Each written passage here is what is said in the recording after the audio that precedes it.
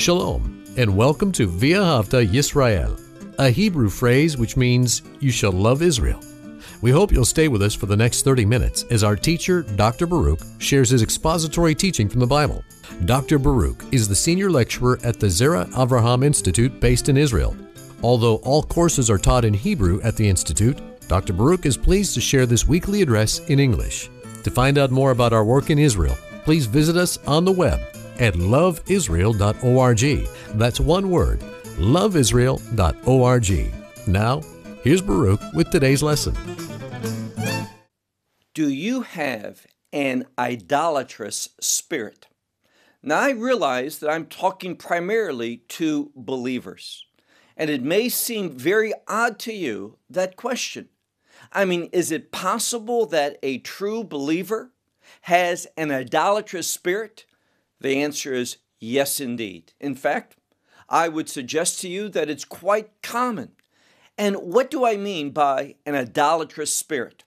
Well, idolatry is rooted in one thing. I want what I want. It's my desires which are dominating my life. And I turn to this God, which is no God, but I worship Him, I give to Him in order that I receive what I want.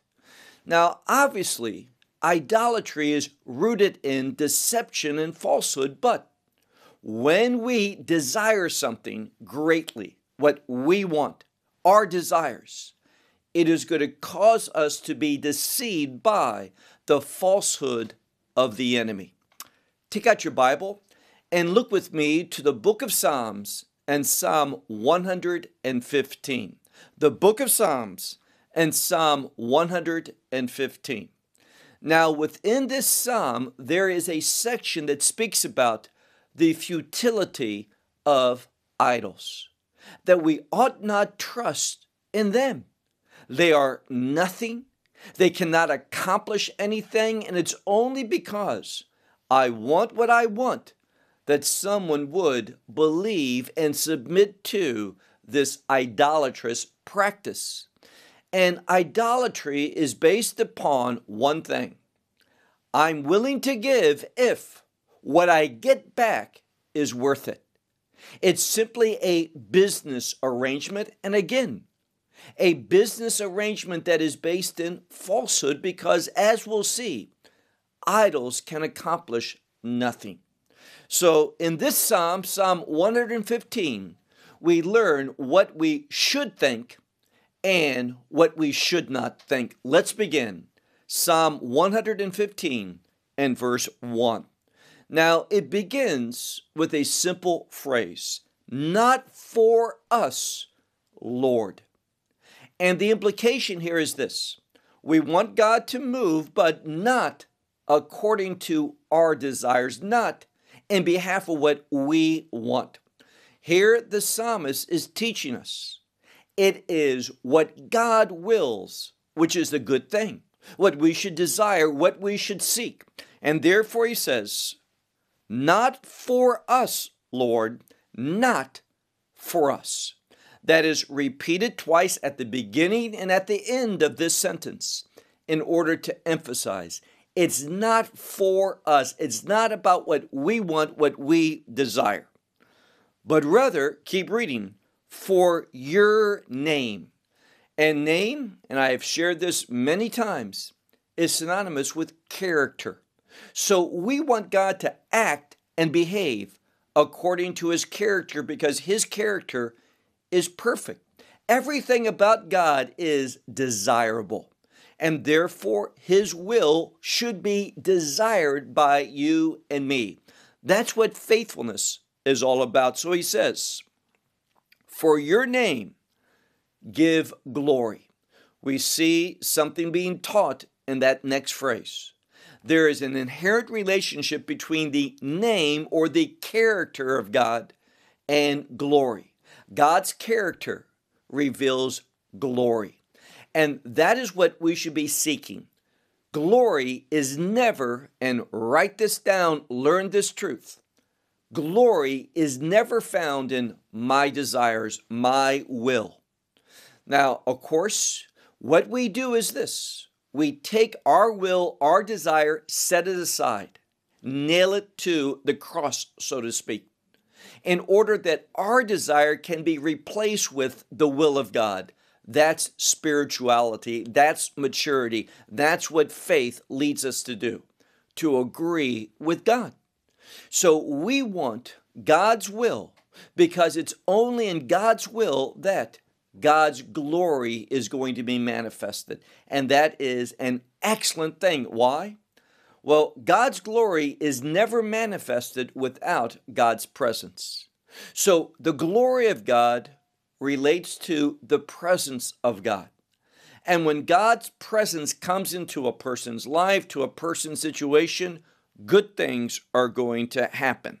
And then notice how this verse concludes. It says, concerning or about your grace, concerning your truth.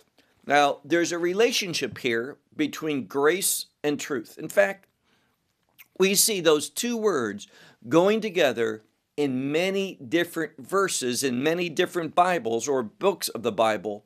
We see these two words being set together, grace and truth.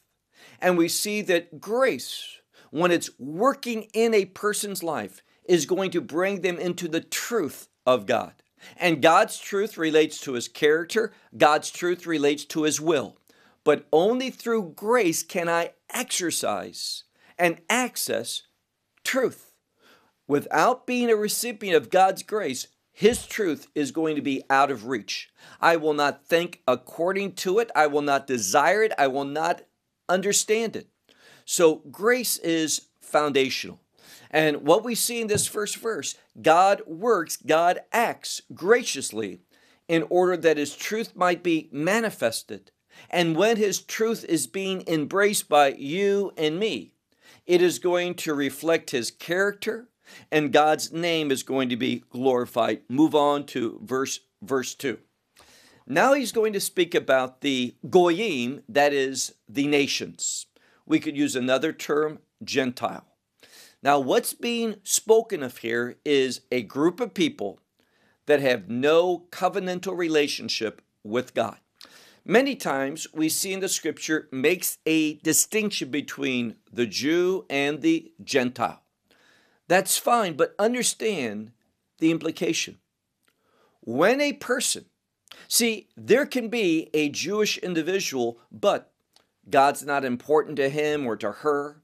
They're not interested in his revelation, his word. They have no covenantal relationship that they're acting upon that is influencing them. And they are as lost and separated and as ungodly as another person who's not Jewish, but who is involved in idolatry. Makes no difference. It is the covenant that brings change into our life.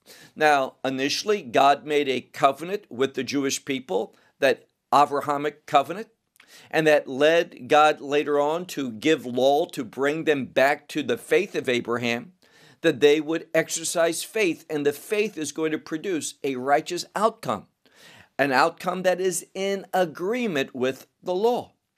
But here's the problem. When someone is not acting in faith, they are not going to be pleasing to God. They're not going to understand the purposes of God, the will of God, the character of God. So here we begin speaking about the nations, the Gentiles.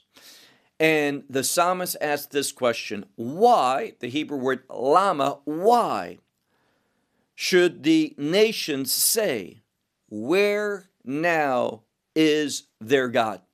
Now, there's a word here, na, which can be a term of imploring, a term of please, a request. But here, it probably has more to do with asking na in the sense of now. Where is their God, meaning the God of Israel?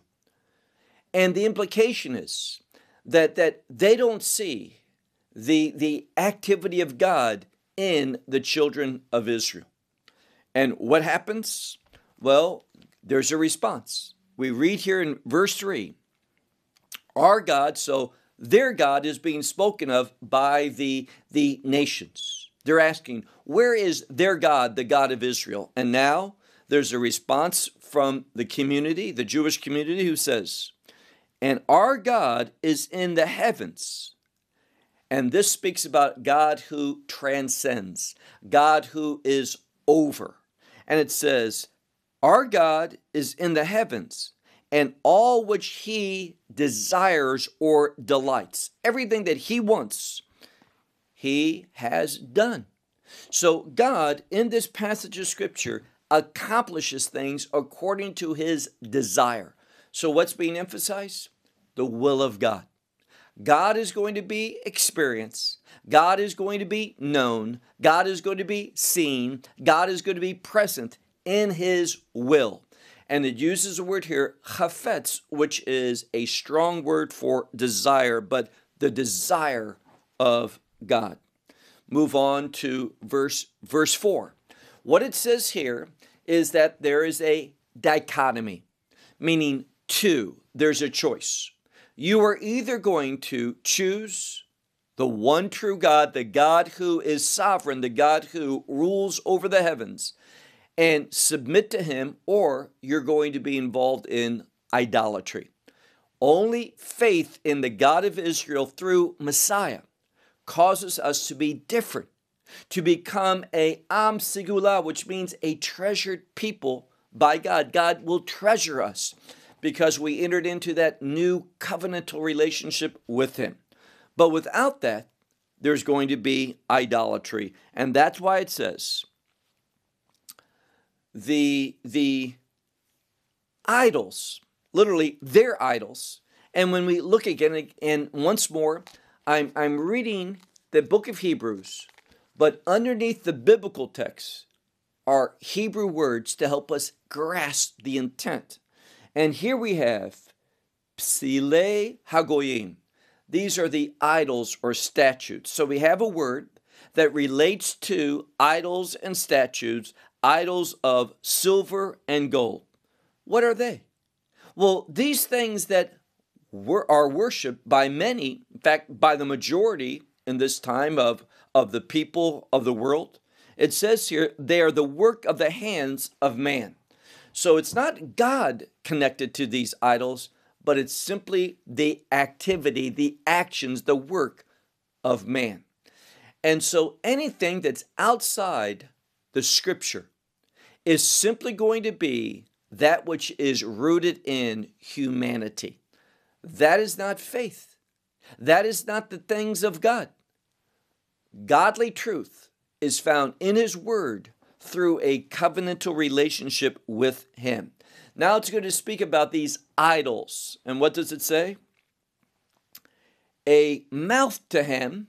They have a mouth, but they do not speak. There are eyes to them, but they do not see. Verse 6. Ears to them, but they do not hear. A nose to them, but they do not smell. Their hands, meaning they have hands, but they do not feel, they cannot touch. And they have feet, but they do not walk. Nor is there any, and the implication here is that there's no sound, no utterance that is in their throat, meaning comes from their throat. And what are they like? Well, look now at verse 8. Like them will be all who make them, meaning there's nothing that comes from it. There's nothing of significance. And this goes back to the book of Kohelet, that is the book of Ecclesiastes, where Solomon is wanting something that's not futile, something that's not vain. And he says, when we look under the heaven, meaning apart from God, and we do what we want, and even in Solomon's case, he obtained his objectives. Now, there's some people that are probably listening and thinking, wow, if I could accomplish everything that I desire, I would be happy. The book of Ecclesiastes yells at you saying, no, you won't be. If you get everything according to your will, what you desire, what you think is good, what you think is going to make you happy, it will not satisfy. It will leave you empty. That's what the book of Ecclesiastes is about. Solomon says, and he's writing the book of Ecclesiastes from a confessional standpoint, meaning this. He says, I was the king. I had wealth. I had wisdom. I had understanding. I had servants. And whatever I wanted, I could achieve and accomplish and take possession of. And he says, I got it all. And what was it? Futility, vanity. It did not satisfy because he said he saw something. It was all temporal. You can have the most wonderful home, but eventually it is going to fall apart. You can have all the possessions you want, but you will die and they will go to someone else. So there's nothing lasting, nothing enduring. And what we find here is this. It is only when we submit to God, then and only then, does our life have significance and eternal significance.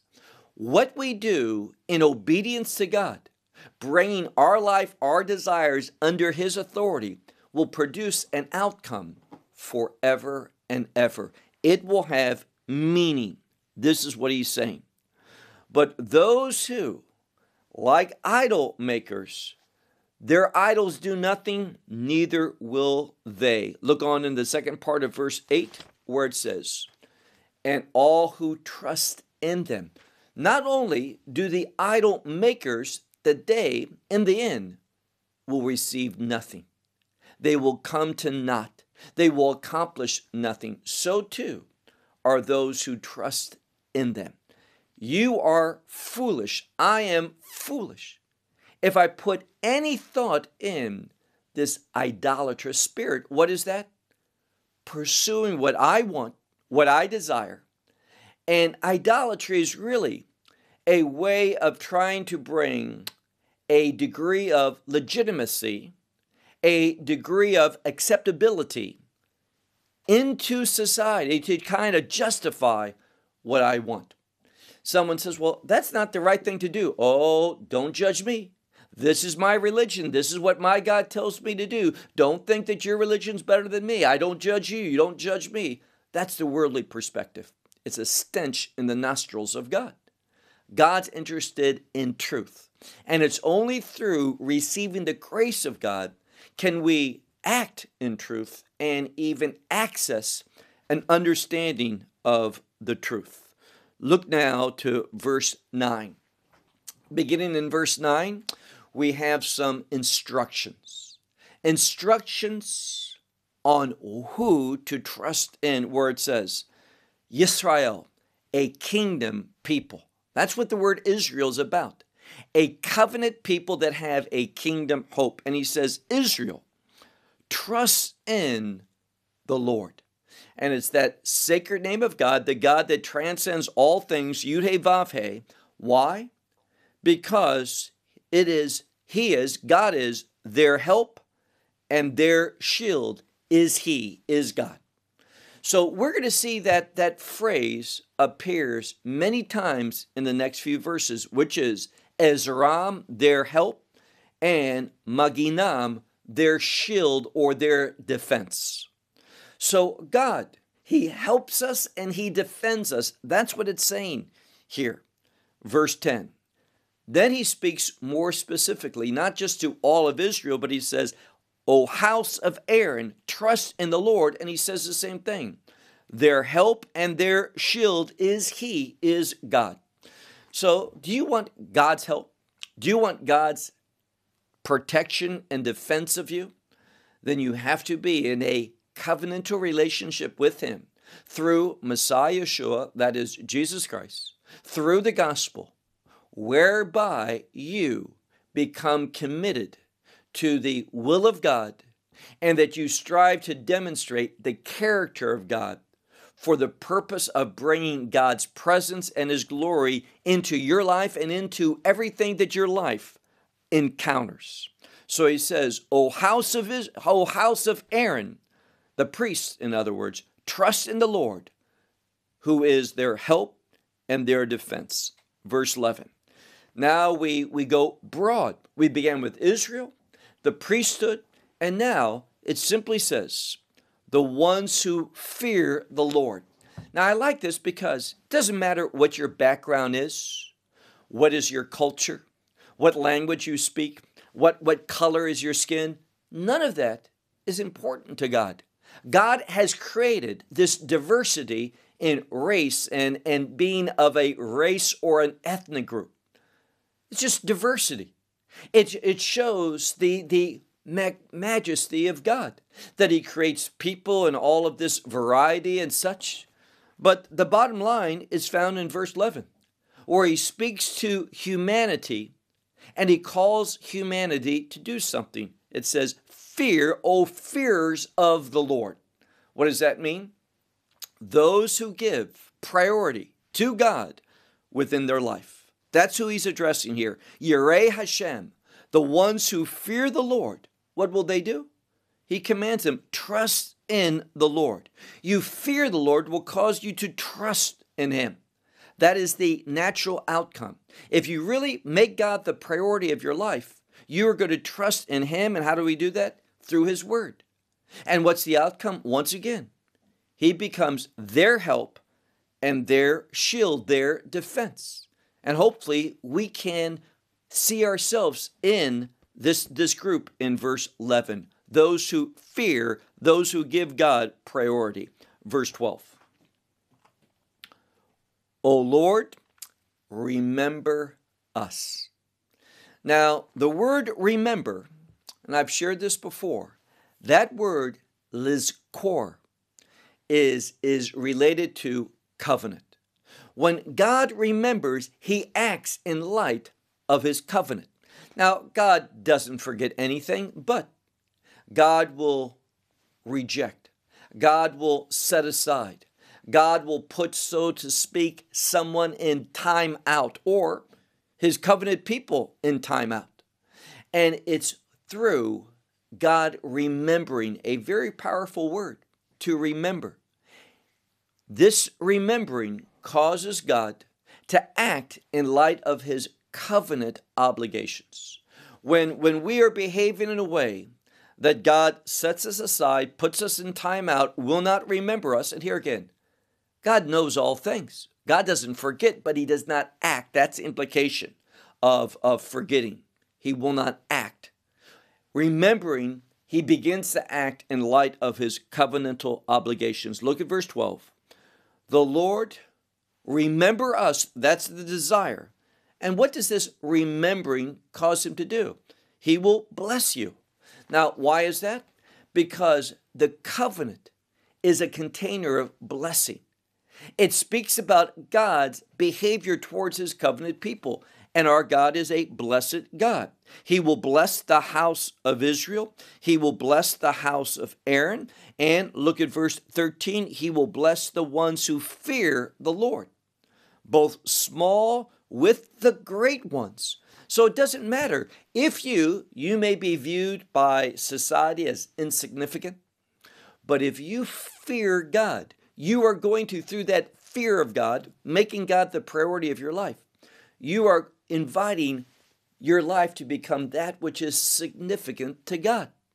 The fearing of the Lord makes that one who fears God to be significant to God and cause God to act and behave. Now, God's sovereign.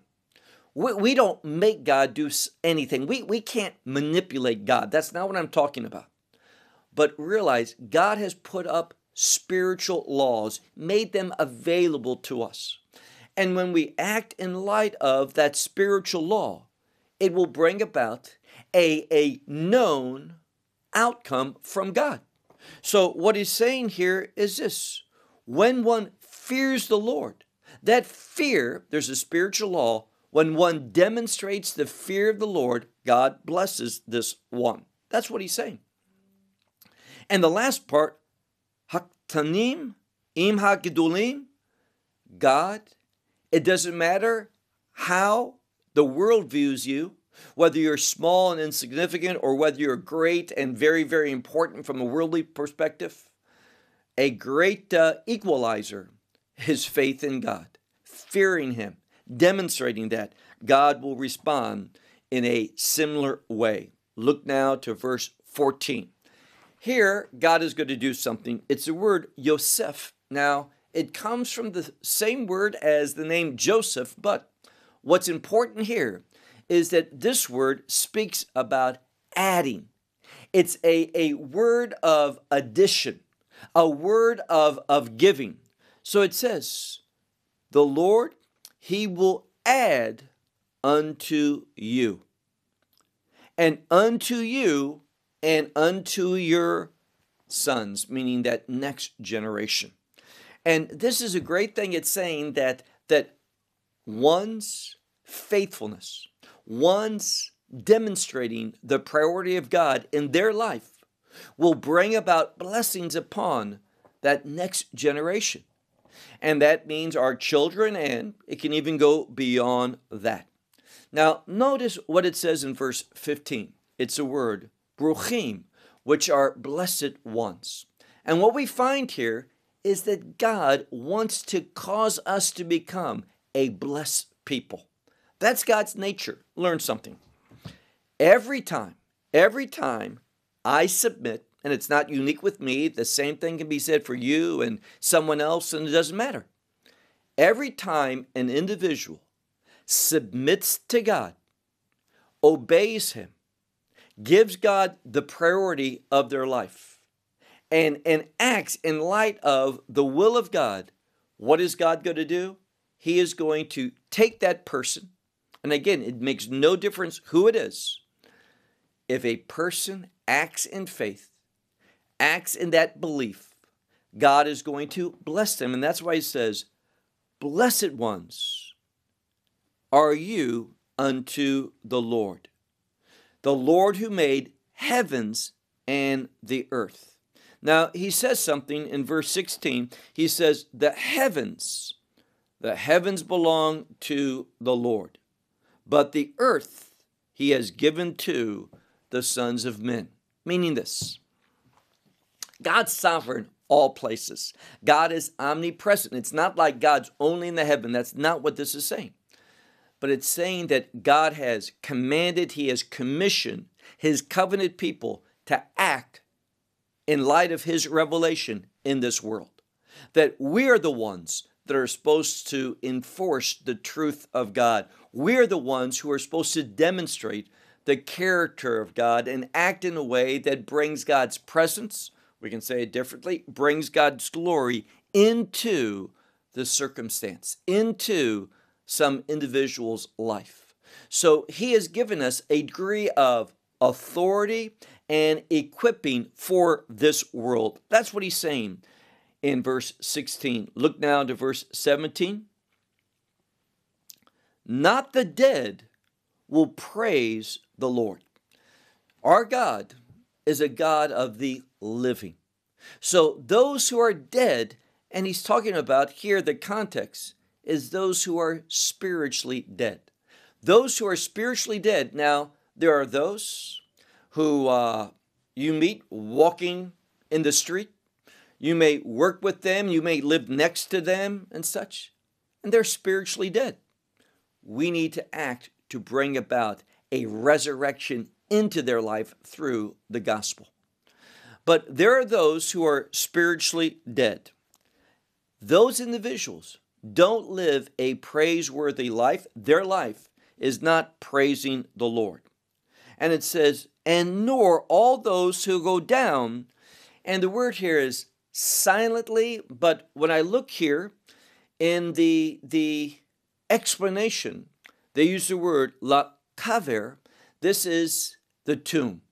So all those who go down to the tomb, and of course they're silent, they're dead, they no longer can praise God. And here it's talking about those who are again spiritually dead. They have not experienced redemption. And notice how the last verse is utilized here. Now, if we look at verse 18, the first word is the word va, And many will tell you that means and, A-N-D, and. And I wouldn't disagree with that. But that same word in the Tanakh, see, in modern Hebrew, we have an additional word that does not appear in the Hebrew Bible. It's the word aval. What's aval? It is the word but. We don't have that word in the biblical text, any biblical text. Doesn't appear in the Tanakh, the Hebrew Bible. But we are taught by the sages and those who know Hebrew much, much better than I do, that the term ve or va, depending upon the vowel pointing, and grammar determines what it takes, and it can even take the term u, depending upon the conjunction, we are going to see that this word can mean but. And this is what it means here. Look again. He's saying that the dead, those who go down to destruction, to death, to the tomb, they don't praise you. But we, who's we? Those who have a covenantal relationship with God. Let me just encourage you right now. If someone were to ask you, and that's what I'm going to do right now, do you have a covenantal relationship with God? Are you sure that you do? If you say, I'm unsure, or no, I don't think I do, you need to change that right now. You're heading to a pathway of eternal death and destruction. In that state, you will never be able to praise God. You will acknowledge that God is, but it is not going to have any benefit for you. But if you enter into a covenantal relationship with Him, and it's so easy, all you do is you acknowledge you're a sinner, that you're not perfect, that you have not complied completely with the instructions of God, that you have broken His word, His commandments. And then, and I think that's an easy thing for people to do, we all admit, oh, I've told a lie. I have done something I shouldn't, taken something that truly doesn't belong on me, maybe something simple. Yesterday, I was at a place buying food for Shabbat, and I'm always amazed that people go and they just, take a little bit, eat it, and go around and they kind of have a light meal as they shop around this food that's prepared. That's stealing. We ought not do that. Now, so many people do, but that doesn't make it right. So we're all guilty before God. At least one thing that we've done wrong in our life. And therefore, we need to confess and say, I accept Yeshua HaMashiach, Jesus Christ, who died upon that tree.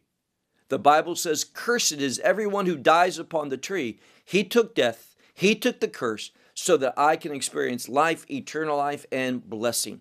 So I invite Him into my life to save me, and I want to serve Him. I believe that He died upon that tree, but I believe that God raised Him from the dead. If you believe that and accept that into your life as your Redeemer, you are going to become a new creation, and you will never die spiritually. You will have eternal life. And the evidence of that, let's go to verse 18. But we who are in a covenantal relationship, we will bless the Lord. And notice what it says. From now until forever. And then the last word, hallelujah, meaning praise the Lord. That's our nature. If you have received the gospel, that you have found the grace of God through, and there's only one place to find grace, and that is in faith in Yeshua HaMashiach, Jesus of Nazareth. If you have received Him, you are a new creation, and your new nature, you're born again. Your new nature, that new birth, is going to cause you to desire to bless God. How do we bless God? By obeying Him, by praising Him, by thanking Him, by living in a way that demonstrates righteousness, which brings His presence and His glory into our lives and into our situation, and the situation of others whom our lives touch. That's what we're called to do. Psalm 115, a very useful psalm. A psalm that teaches us just some foundational principles for how we should see ourselves in this world, what we should see about God, and how we should respond to Him. May God bless you. Shalom from Israel. Well, we hope you will benefit from today's message and share it with others. Please plan to join us each week at this time and on this channel for our broadcast of loveisrael.org. Again, to find out more about us, please visit our website, loveisrael.org. There you will find articles and numerous other lectures by Baruch. These teachings are in video form. You may download them or watch them in streaming video. Until next week, may the Lord bless you in our Messiah Yeshua, that is Jesus, as you walk with Him. Shalom from Israel.